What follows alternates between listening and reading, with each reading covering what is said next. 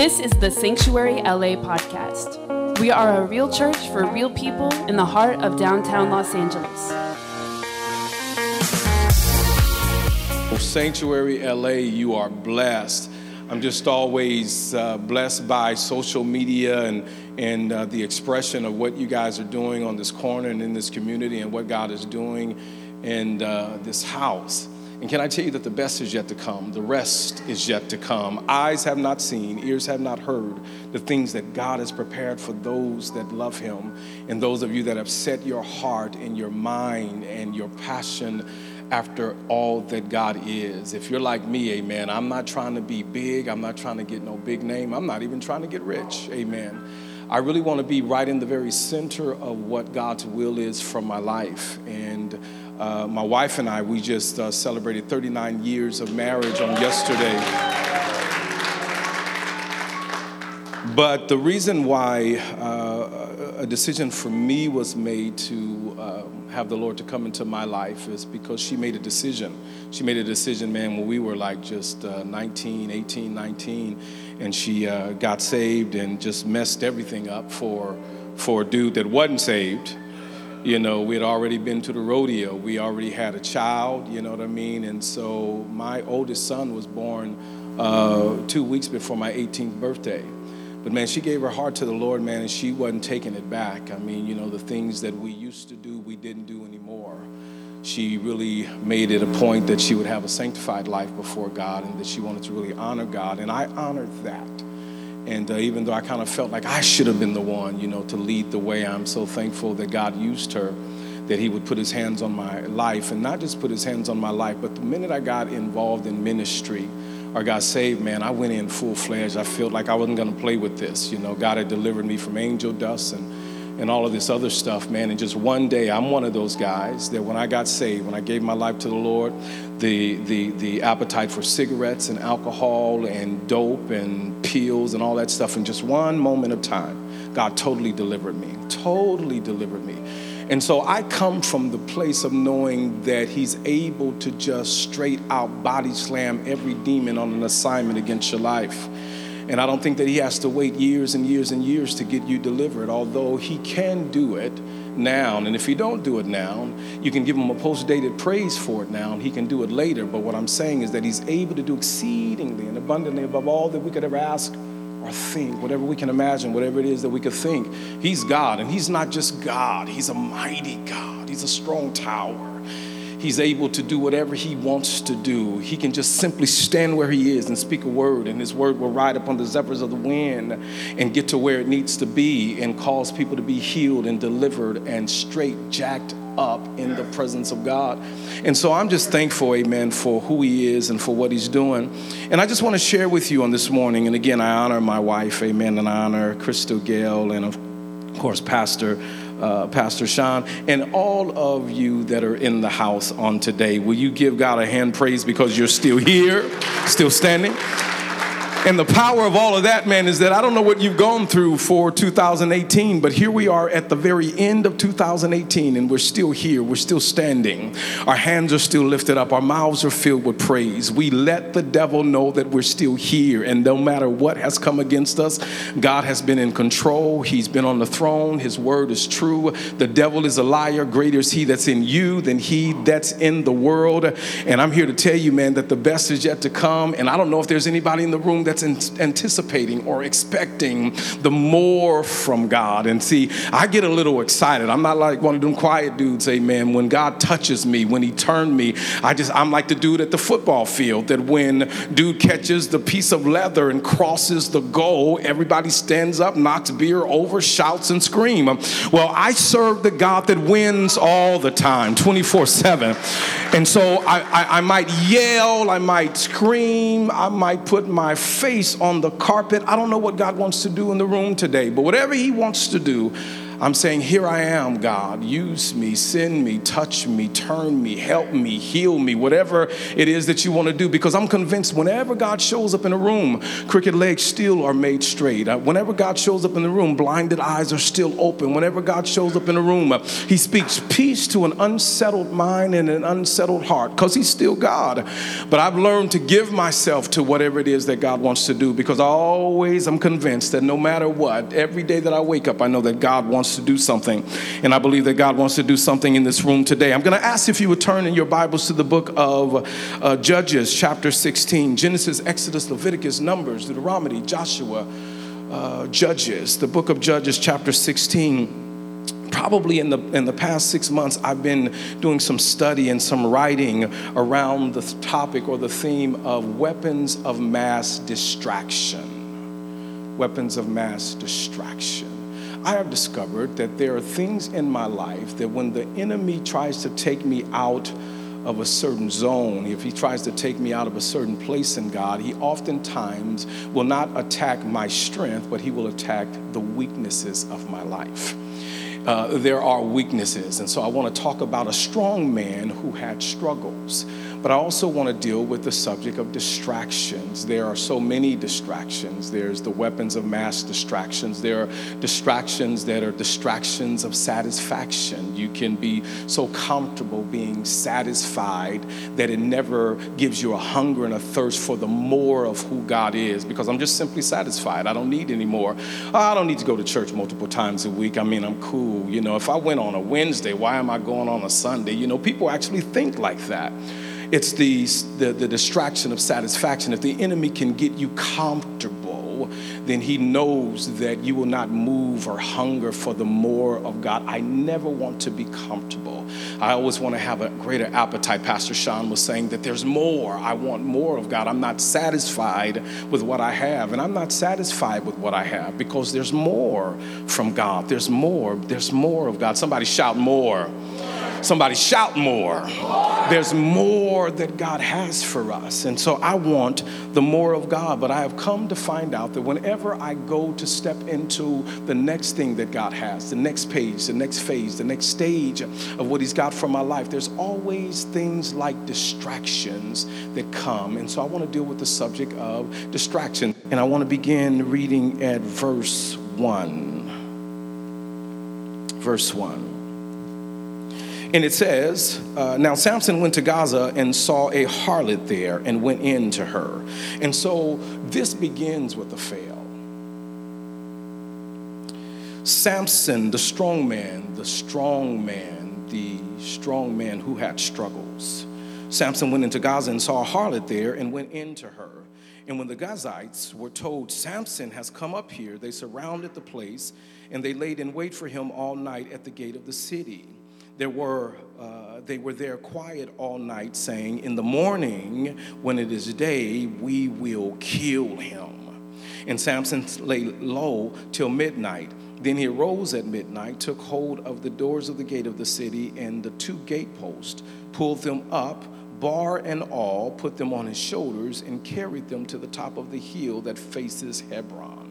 Afterward, it happened that he loved a woman in the valley of Sorek, whose name was Delilah. You have to be careful who you meet when you're vulnerable.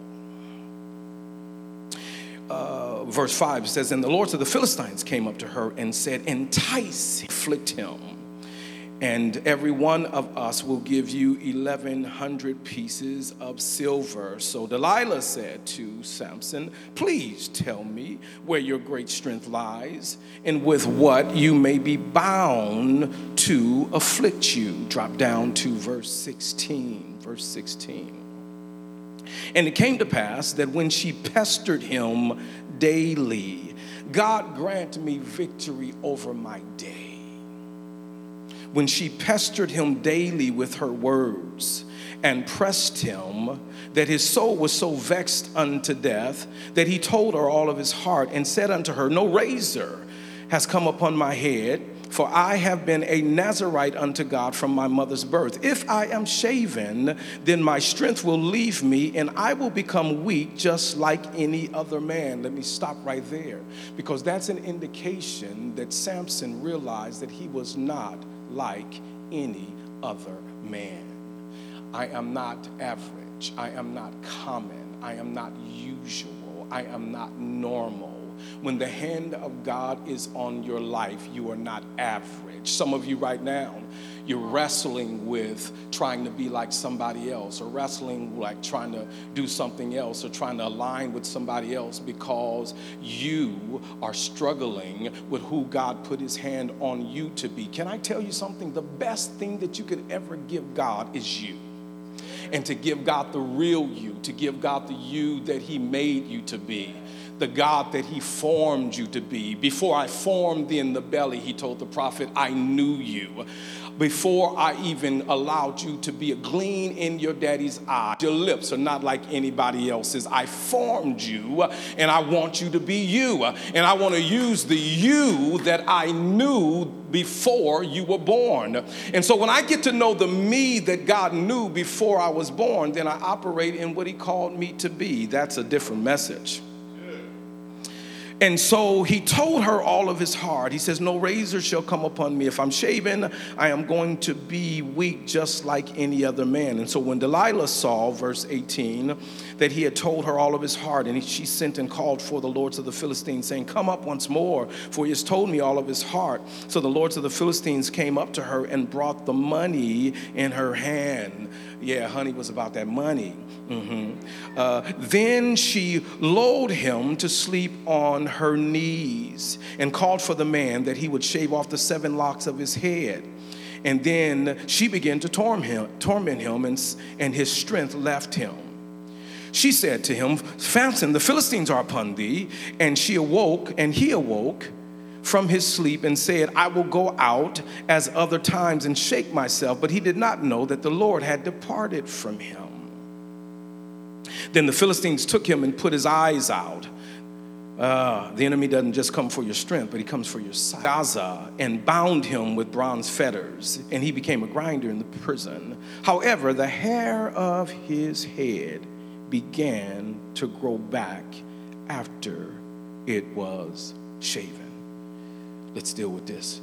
Let me share with you something that I never want to show up anywhere and just kind of give some kind of canned message. Let me just bring my best stuff. No, I always want to be sensitive to what God may want to do in the room, because I'm very sensitive to everybody in this room. There's a purpose beating in your chest. You were not just born to die, and even though you may not even recognize what your purpose is, and you may not even come to the place where you process that yet. Before you were ever born, God ordained you and assigned you and announced you. And the reason I know that is because I look at people in the Word.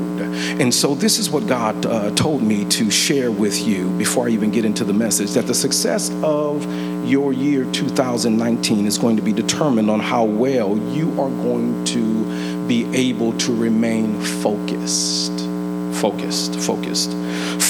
under fire, focused under pressure, focused in the face of problems, focused in your fight, whatever your fight will be, focused in the face of opposition, focused in the face of resistance. Your level of fruitfulness for 2019 will be determined by the level of your focus. In other words, how well you deal with your distractions. Your success will be determined not just by your focus, but it's also going to be determined by the level of commitment to the application of God's word in your world, God's word in your war. There is a word for your war. There is a word for your fight. No weapon formed against you will prosper. The gates of hell shall not prevail against you. If God be for you, he's more. There is a word for the war in your world. And so understand that your victory is not going to come. It's not going to be established because you make a New Year's resolution. Your victory is going to be established for 2019 not because of a a resolution, that I've got a New Year's resolution, but God, give me a New Year's revelation. What are you telling me to do? What am I supposed to do? Your hand is in my back. Where are you pushing me? What is the center of your will concerning me, concerning my life, concerning my family? And so let's deal with this dude. The purpose of distraction. The purpose of distraction is to distract you from your purpose. It's just that simple. The enemy comes to distract you, to get you off course, to get you off center, to get you to stop focusing on the thing that God has called you to do, that God has given you birth to do, birth to be. You were not just born to die. There's purpose beating in your chest. And so the purpose of distraction is to get you off of your purpose. God help me to do this.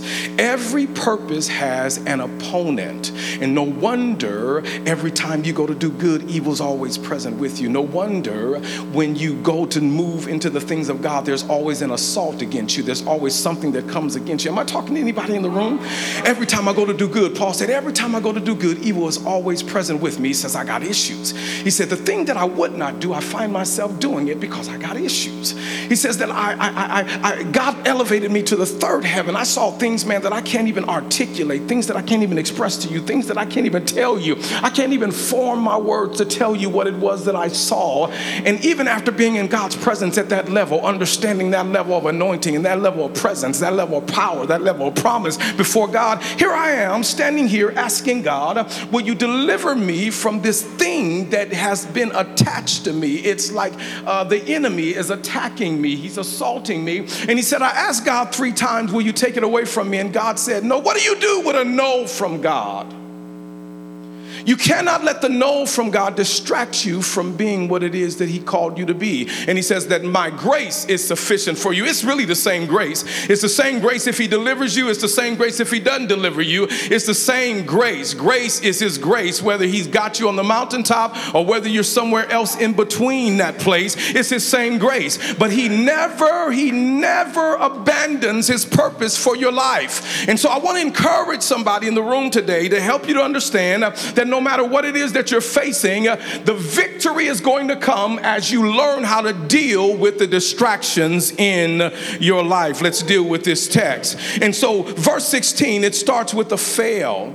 And let me just say that it starts with a fail. And what I love about God is that I was reading in Ecclesiastes where it was saying that even though you deal with a fail, it's never the beginning of the matter. It's always the end of the matter. And so when it starts with a fail, it's really all right, because just because you fail does not mean you're a failure. Just because you have fallen does not necessarily mean that you need to stop there. I'm not a failure because I failed. I'm a failure when I quit.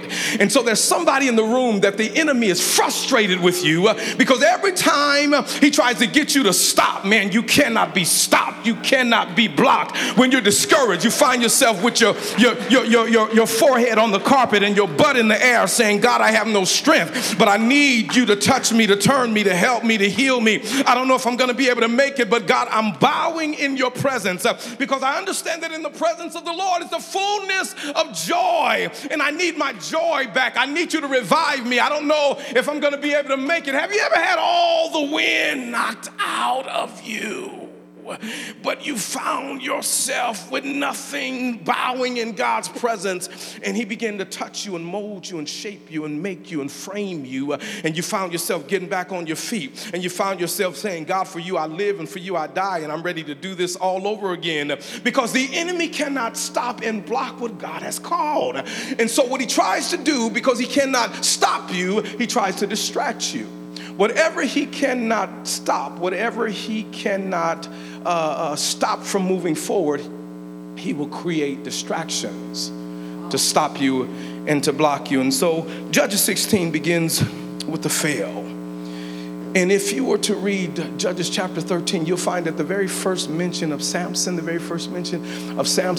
with Manoah is when the angel comes and he tells Manoah, Samson's dad, that listen, and his mom, that you're going to give birth to this boy, and he is going to begin to deliver Israel out of the hands of the Philistines. And so that's the assignment. Before he's even coming, he's announced. And then he's announced and he's told that he's got an assignment. He says that he's going to begin to deliver Israel from out of the hands of the Philistines. Could it be possible? Could it be possible that God gave you birth? God gave me birth. Could it be possible that the reason why your mom could not abort you, the reason why when the car flipped over, it didn't kill you, the reason why you had a condition in your body and the doctor said that you're not going to be able to make it, but here you are sitting here looking at me, listening to me. Could it be? Could it be? Could it be? Now let's maybe do some critical thinking. Could it be possible? Because Samson, the Bible says that Samson is going to begin to deliver Israel out of the hands of the Philistines. Could it be that you're still here because heaven had a problem that he gave you birth to deal with? Perhaps I'm just reading scripture. I'm just reading the scripture that Samson was born to deal with a problem because heaven had a problem that Samson had to be born to deal with. And maybe that's the reason why the devil can't kill you. Maybe that's the reason why you're still here. And even though you may be frustrated and agitated and irritated with some things going on in your life, you cannot be stopped or blocked because there is a hand in your back. And God says that the reason why I gave you birth to be born, John, is because heaven needs to deal with an issue. And so Samson came and began to deliver Israel out of the hands of the Philistines. He was called, he was anointed, he was appointed. What I love about God is that Samson was anointed, but Samson was anointed with issues. Yeah, he had issues. He had struggles. He was a strong man. He's a strong man with struggles. He was called from the foundation of his birth, but he was a strong man with struggles. Now, see, when we talk about Samson, we associate him with Samson and Delilah, and we associate Samson with being the strong man, and he is the strong man. But he is a strong man who has struggles. And that helps me to resonate. And I want to just thank God. Let me just stop for a minute and just give God praise for putting people in the Bible that look like me. The Bible never describes Samson. It never said that Samson was chiseled. It never says that he was 9 feet tall. It's interesting that the Bible describes Goliath, but it never describes Samson. And maybe it doesn't describe Samson because what would be if Samson really looked like Pastor Sean Mandoley? I say Mandoley because I just like to say Mandoley. Because the Bible never said that he was chiseled. The Bible never said that he had veins all over his body. The Bible never says that it was about triceps and biceps. And I believe that the Bible didn't do that because he did not want us to think that the reason why Samson was the man of strength that he was is because he worked out at the gym. But it was because the power and the Spirit of the Lord was resting on his life. And whenever the power and the Spirit of God rests on a man or a woman's life, they are able to do exploits. They're able to do things in their life that their flesh is unable to do, but they're able to do it because the power and the Spirit of God rested upon him. And so when we think of Samson, I don't want you to think of him as a strong man because he went to work out, but he was this strong man because when the power of God and the presence of God would rest on his life, he would do things that men could not do in their flesh. That speaks to me to let me know, Pastor Sean, is that it's critical and it's important that the presence of God, the power of God rest upon my life and that I live in such a way where I can experience the very power and presence of God. He's more than just a savior. He's healer still. He's more than this. Pastor Sean was talking to somebody that said that you're going to lay hands on somebody and devils are going to come out. Sickness is going to be rebuked. That is the Jesus of Matthew, Mark, Luke, and John. And I know we've softened him up and made him just this kind of character, just saved, but he's a God that when he speaks, his word thunders through the throat of them that would decree it and declare it, and the devil recognizes it. He begins to get schizophrenic and nervous when he sees someone come in the power and in the demonstration. Paul says that when I came not with the words of men's wisdom, but I came in the power and in the demonstration. Is there anybody that's stepping into 2019 saying that, you know what, I'm not coming to tickle somebody's ear. I'm not coming. When I go into a hospital room to lay hands on the sick will recover. When I lay hands on cancer will still respect the power and presence of God. And I know I'm just getting a few claps because some of you don't really understand or believe that. But I've seen people healed of cancer. I've seen a dead woman and a dead man come back to life twice. I've seen things with my eyes that it makes me believe that this word is not just black and white on pages, but Jesus is real. Jesus is alive. Jesus is still body slamming demons and devils and every stronghold of the enemy. And he is here today with an anointing resting upon somebody, a Samson, a Samantha, a Sammy, a Sam. I don't know who you are in the room, but his hand is on you, and you may be feeling like, I don't know if he's got me, but because you've got issues, and your issues do not disqualify you from being used. Samson had issues, but his issues did not disqualify him from being used. Can I give you more word? There's a woman that is at a well. She goes to this well. She's a Samaritan woman, and she goes to Jacob's well, and she's got buckets. And the Bible says that she brings her buckets there, and she sees this dude sitting on the well. And this dude is a well sitting on a well. His name is Jesus. And he's sitting there, and she starts having a conversation. He has a dialogue with her. The first thing that he says is, hey, go get your man. Go get your husband. And she says, I don't have a husband. And he says, you're right. You don't have a husband. You've had 5 husbands. Yeah, you've had 5 husbands. And if I was a woman, I would probably preach that a little different. Men preach it one way. Women would preach it another way. I don't know what her issues were, but she had issues. Yeah. We all have issues. And so they have this dialogue, they have this conversation, and she gets into the spiritual. Oh, my father, we worship on all that stuff. She starts breaking out with religion, and he says, listen, I just need you to understand something. I'm asking you for some water, but if you knew who I was, you would ask water of me, because I am the living water. The Bible says that she runs after having a conversation, after having an encounter with this Jesus, with this well that's sitting on the edge of a well. She has this conversation with him, and she runs into the city and leaves her water pots, because whenever you have a real encounter with Jesus, man, you will leave some stuff. You'll forget what that was. You'll forget about him. You'll forget about her. You'll forget about your supervisor. You'll forget about your problems, your finances. You'll forget about, because whenever you have an encounter with who he really is, he fills you with the kind of experience and expression that you just don't know what to do with. She left her pots and ran into the city, and the Bible says that she got to the city, and she says, come and see a man that's told me everything about me. Is he not the Christ? She gets the whole city won because she had an encounter, but she was a woman with issues, but her issues did not disqualify her from winning a city. She wasn't disqualified. And so here we are with this Samson, and we can't talk about Samson and not talk about Delilah, because many people think that Delilah is hips, lips, and fingertips. We think Delilah is a woman, but in the Bible, Delilah is a woman, but Delilah can be anything that pulls you out of the strength of God. Delilah can be a man. Delilah can be a woman. Delilah can be a job. Delilah can be all the time that you spend on the football field training your son, and church is never an option in your life. Anything that comes to take you out of the strength of God, that is Delilah. Delilah is not just reserved for any man. Delilah is reserved for the strong man. She is designed and designated to distract him from the thing that keeps him walking in the strength and in the promise and in the power and in the presence of God. That is Delilah.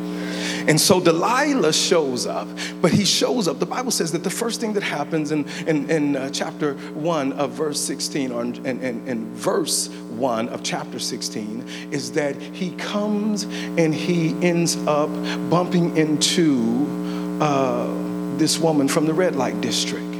Now understand something. Here is a strong man. Here is a man that is anointed. Here's a man that's got the hand of God on his life. Here's a man that God had given him an assignment, given him an order before he was even born. But if you know anything about Samson, Samson had a failed marriage. Samson was out doing church work.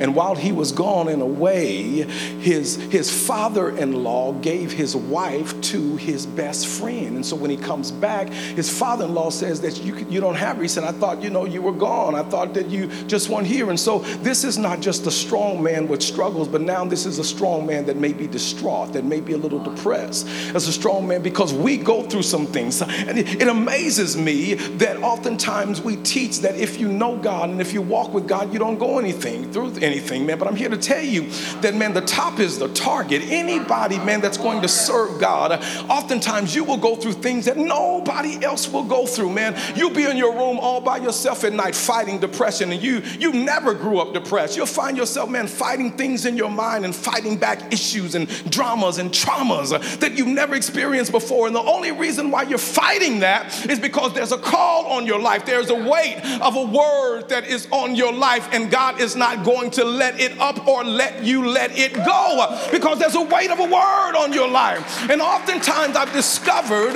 that men or women that carry the weight of a word on their life, they tend to go through things. No wonder you see a pastor that will commit suicide. That just recently happened. No wonder you'll find a man that is in a hotel room, and you find this preacher that's got the best life he's ever had going for him on TBN, on this, on that, and you'll find him dead in the room simply because there is a level of pressure. Pressure is often the will of God on your life to do what the will of God is for your life. And some of us, we go to vices because I've got pressure on me, and it's just the weight of a word, and you can't, and that's where Samson is. He's got a weight of a word on his life. It is the distraction of distinction. And some of us are trying so hard to be like somebody else, and God is saying, I never made you to be anybody else. I never want you to be anybody else. I made you and designed you uniquely to be who you are for the assignment that I have for this generation, simply with your name attached to it. You cannot be anybody else. You've got to be what I've called you to be. And the enemy fights us with the distraction of distinction. And so Samson is distinct. The Bible says this of him when it talks to his mom, says, listen, this is what I need you to understand, is that, listen, he's unique, he's distinct, he's exempt. He can't drink anything strong, so be careful with him. You got to be careful with him. You can't cut his hair. He is going to walk around with a distinction on his life. He's not going to be like everybody else.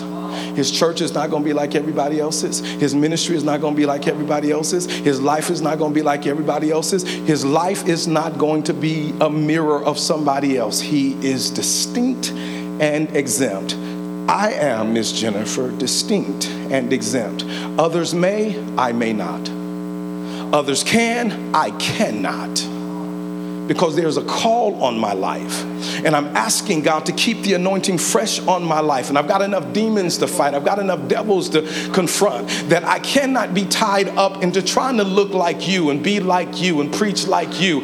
We're the only people that have a like or dislike for what God is doing. Some of us, if you teach, I don't like the way he teach. If you preach, man, the dude spits. He's spitting cotton and fanning like a windmill. And God loves all of it. We're the only ones that sit back and say, I don't like it. But God's saying, do it, man. Preach it. Use him. God is laying his hands on people for this generation. And anybody that comes to understand that, listen, I'm not going to try to be like anybody else. If I stand here and I preach and I spit and I sweat, so be it. I am going to give God the best Johnny Thompson that I can give him. Not trying to be anybody else, because what he gave me birth to be, I must do what he called me to do. Let me get into this, amen, and get you out of here, and let's pray. And so here's Samson dealing with his uniqueness, dealing with his difference. And so Delilah comes onto the scene and says, Samson, where is your strength? Where's your strength? And they said, seduce him. And I've discovered that the way that the enemy seduces you is that he always comes after the place of your weakness. Yeah. He can't pull you from out up under the blood. He can't stop you. He can't prohibit you. But what he can do is kind of pull you out. If he can pull you out, let me give you word for that. The Bible says that when God spoke to Moses and said, listen, we're getting ready to do something with you as a community. We're getting ready to bring you out of here. But what I need for you to do is I need you to take the lamb unspotted, and I need you to kill the lamb. And I want you to take the blood of the lamb and put it on the doorpost. See, I'm old school. I still believe in applying the blood of Jesus over the doorpost. I believe in going in my house and not real blood, for those of you that may not understand, but what signifies the blood of Jesus. See, I've got a bottle of oil that I carry with me, because the Bible says if there's any sick among you, let them call for the elders of the church, let them anoint them with oil, let them pray the prayer of faith, and the Lord will raise them up. And so I carry this bullet with me. And so the houses that I moved into, I've taken the oil and I said, God, I want this to be representation of your blood, because you said that when death passes by, it will see the blood, and when it sees the blood, it'll keep on going. And so I apply the blood of Jesus, and so I know that the enemy cannot come up under the blood, but if he can get me seduced outside of the blood, then he will be able to do whatever he chooses to do with me. He can't come up under the blood, but if he can seduce you out from up under it. And that's all that Delilah was doing. That's all she was doing, is trying to get him to come out from up under your covenant, come out from up under your promise, come out from up under what God called you to do. Come out. Where is your strength? Where is your strength, man of God? And he says that if my locks are cut off, I'll be just like any other man. And the minute that his distinction was removed, he became subject to the hand and the will of the enemy. Never release the distinction of God on your life. His power was in his covenant. It wasn't his hair, but it was in the covenant of the one that created his hair. That's where it was. That's where it was. And so here he is. He says this. He says that I'm going to go out just like I always did. And the Bible says he didn't realize that the spirit had been lifted from him, that because he had broke covenant with God, he no longer operated in the power of God. I don't know about you, man, but I understand what it feels like. In the years that I walked with God, I understand what it feels like to know that I'm outside of God's will and I don't have the power to move forward in the things of God. There's been nights, man, that I wept and I cried and said, God, give it back to me. I want it back. I know I'm out of your will. Listen to me. I brought everything to church. Everything to church. We've been in church ever since we got married, so we're looking at 39 years. We've been committed to the will of the Lord for 39 years or even more. And I brought everything to church. I brought my backsliding to church. I brought my confusion to church. Man, I would be sitting up in the building, man, and I would just hope that the Spirit of the Lord wouldn't put a spotlight on me and everybody could see what I was going through. But man, I brought that mess to church. I brought that junk to church. And it didn't matter what I was. It didn't matter what I was fighting with, what I was struggling with. Man, I brought that stuff to church. And let me just encourage somebody that's in the room. The enemy gets schizophrenic when he sees you getting up in the morning and says, man, I pressed you. Man, I put so much pressure on you. I can't believe that you getting up and getting dressed and putting on your makeup and pulling your hair back in a bun, talking about I got to get to church after all of the pressure that I put on you, because he understands that, man, if you just get that stuff to church, you're going to be all right with your hands lifted up and your mouth filled with praise. So many times, man, when I got to church, God released me. The thing that had me bound is now the thing that is up under my feet, and I took it to church. It's a blessing to go to be in a church where the word is being preached, where bondage is being broken, where fetters are being destroyed, where the anointing destroys the yoke of God. He's a mighty God. He's able to do everything, to break everything, to bind everything, to release you from any hang up that you're hung up on. God is still God, and he's able to break bondage in your life. I can't believe that it is 12:35, and my plan was to be finished at 12:25. Let me wrap it all the way up. Amen. Amen. I appreciate that. I want to respect the house. The Bible says that he is bound And when they catch him, and the story's not over, and I want to appreciate God, because even though we see the weakness of a strong man, and we see the enemy putting his hands on him, and we see things happening in his life that really shouldn't have happened in his life, it doesn't mean that God is finished. And it doesn't mean that it's over because it looks like it's over. It's never over until God says it's over. You can say it all you want. It's not over until God says that it's over. Look at your neighbor and say that he's talking to you. It's not over until God says that it's over. And so when it looks like it's its worst, the Bible says that they capture him, that they bind him, they make a spectacle of him, and now they've got this dude, Samson, performing like a circus animal. Not only did they take his strength, but they also took his sight.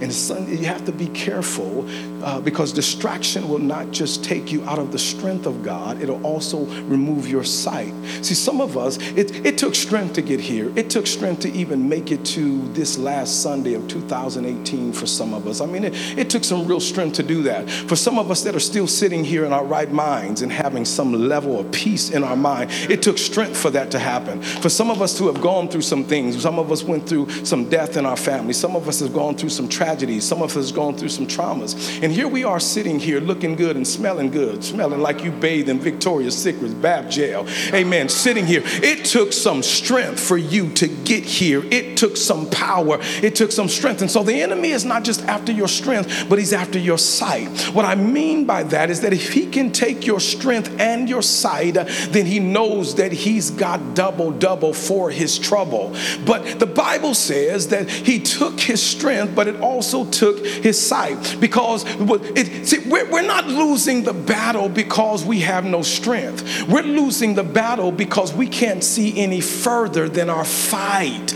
You got to be able to see further than your fight. In other words, that means that the doctor said that there's a condition in my body, but I see further than the words of the doctor. I see further than my fight. I see myself healed. You got to see yourself further than the fight and in the battle that you're in. And because when he took his eyes out, he wasn't just trying to get his strength. He was trying to get his sight, trying to get his vision. Anybody got a vision for 2019? Anybody got a vision, amen, entrepreneurial vision? Anybody got a vision for ministry? Anybody got a vision that you're going to go lay hands on the sick and they're going to recover? Anybody got a vision that strongholds are going to be broken? Anybody got a vision that, man, next year, this time, I'm going to be better, not bitter, but I'm going to be better because I'm going to operate in the authority and in the power of God and everything that he is. There is a vision. The enemy comes to take away your sight. I see myself healed. I see myself delivered. I see this place filled up. When me and Nathaniel was walking from the parking lot, I was thinking to myself, man, there's going to come a day where you guys are going to have to get more than 2 parking spaces. You're going to have to get more than what you have right now. And the enemy does not want that vision to come to pass, but he can't do anything about the vision. The Bible says that his hair started growing back. What that means is that God was not finished with him. You have to see further than your fight. 2 more points and let me shut it down. You got to see further than your fight. Elijah, they were surrounded by enemies, and Elijah's servant said, Elijah, it's been nice, man, but it looks like today's going to be our last day. It looks like we're not going to be able to make it any further than this because we're surrounded by enemies on every side. We're surrounded. And this is what Elijah prayed. He said, Lord, open up his eyes that he may see. Because God has to be revealed. And when he looked around, the Bible says that it was cold-blooded. I'm sorry, that's hood. That's a hood phrase. It was so cold-blooded because when he looked around, the Bible says that the servant saw chariots of fire all around him. Can I tell you that you're not by yourself? Can I tell you that the angels of the Lord are encamped round about you to deliver you? Can I tell you that there's chariots of fire? Can I tell you that your angel does not look like Kevin Hart? Can I tell you that he looks like a tree? He looks huge and he's ready to wait for the go of God, but he's waiting for you to say, God, let's do this. Let's move on this. I'm not going to let anything stop me or block me. I'm moving on it. And he's just waiting for a word because he cannot take your sight. Don't let him take your sight. Don't let them distract you. Understand what you've got going for you. I'm going to say this and pray. Somebody say, I have to understand. Come on, say it. Put it in the atmosphere. I have to understand what I have going for me. The Bible says that his hair began to grow, meaning that God was going to finish what he started. God was going to complete what he began. The Bible lets me know that it's he that had begun a good work in me, and he will perform it. There was a man that took his family. He was a pilot. He took his family on a vacation. The plane crashed in the mountains, snow-covered mountains. The story reads that once the crew got up to find the plane crash and the family, they took all the bodies down from the crash site. When they did an autopsy on all of the bodies, they discovered that all of the bodies, with exception to one, were killed on impact. But the one died of starvation. There was a little boy that died of starvation. He did not die because of the impact of life. The impact of the crash. What blew away the coroners is that they didn't understand why this boy didn't survive, because 3 feet away from his body were dry goods and water. And so it blew them away that he didn't die from the impact of the crash. He died because he did not know what he had going for him. Just 3 feet away, dried goods, bottled water. If he would have known what he had going for him, he would have survived the crash. The reason why we're sitting here and we survived is because it wasn't the impact of life. We survive because we've had bread. We've survived because we've had living water. And in going through and getting ready to position ourselves for 2019, it's going to be this word. It's going to be the direction of God's word for your life and your focus concerning this word. And I want to pray for this house, because there's an assignment on this house, not just to be a church, but to be on this corner a blaze of fire. Fire consumes. Fire ignites fire. Fire. I hear you, God. Just recently, we've experienced some fires, Pastor Sean. And the reason why other homes would catch on fire is because there were these little small pieces of blaze that would blow in the wind. And it would carry itself to a different location, and the thing that was next to it would catch fire. And so when we catch on fire, when we understand the identity of this house, this ministry, this church, it's not just supposed to be here randomly. There's no such thing as a random church if it's called by God. It has purpose, it has identity, it has assignment. There's an identity and an assignment that's attached to this ministry. God says that he wants this ministry to be a blaze of fire. And when it's a blaze of fire, fire catches fire. A man said to him, a preacher, he says, listen, I just want to be so on fire that when I stand up, people will just come and watch me burn. I want to be on fire. Every head bowed. I'm way over my time. Thank you for listening to the Sanctuary LA podcast. Tune in again next week and stay awesome and be blessed.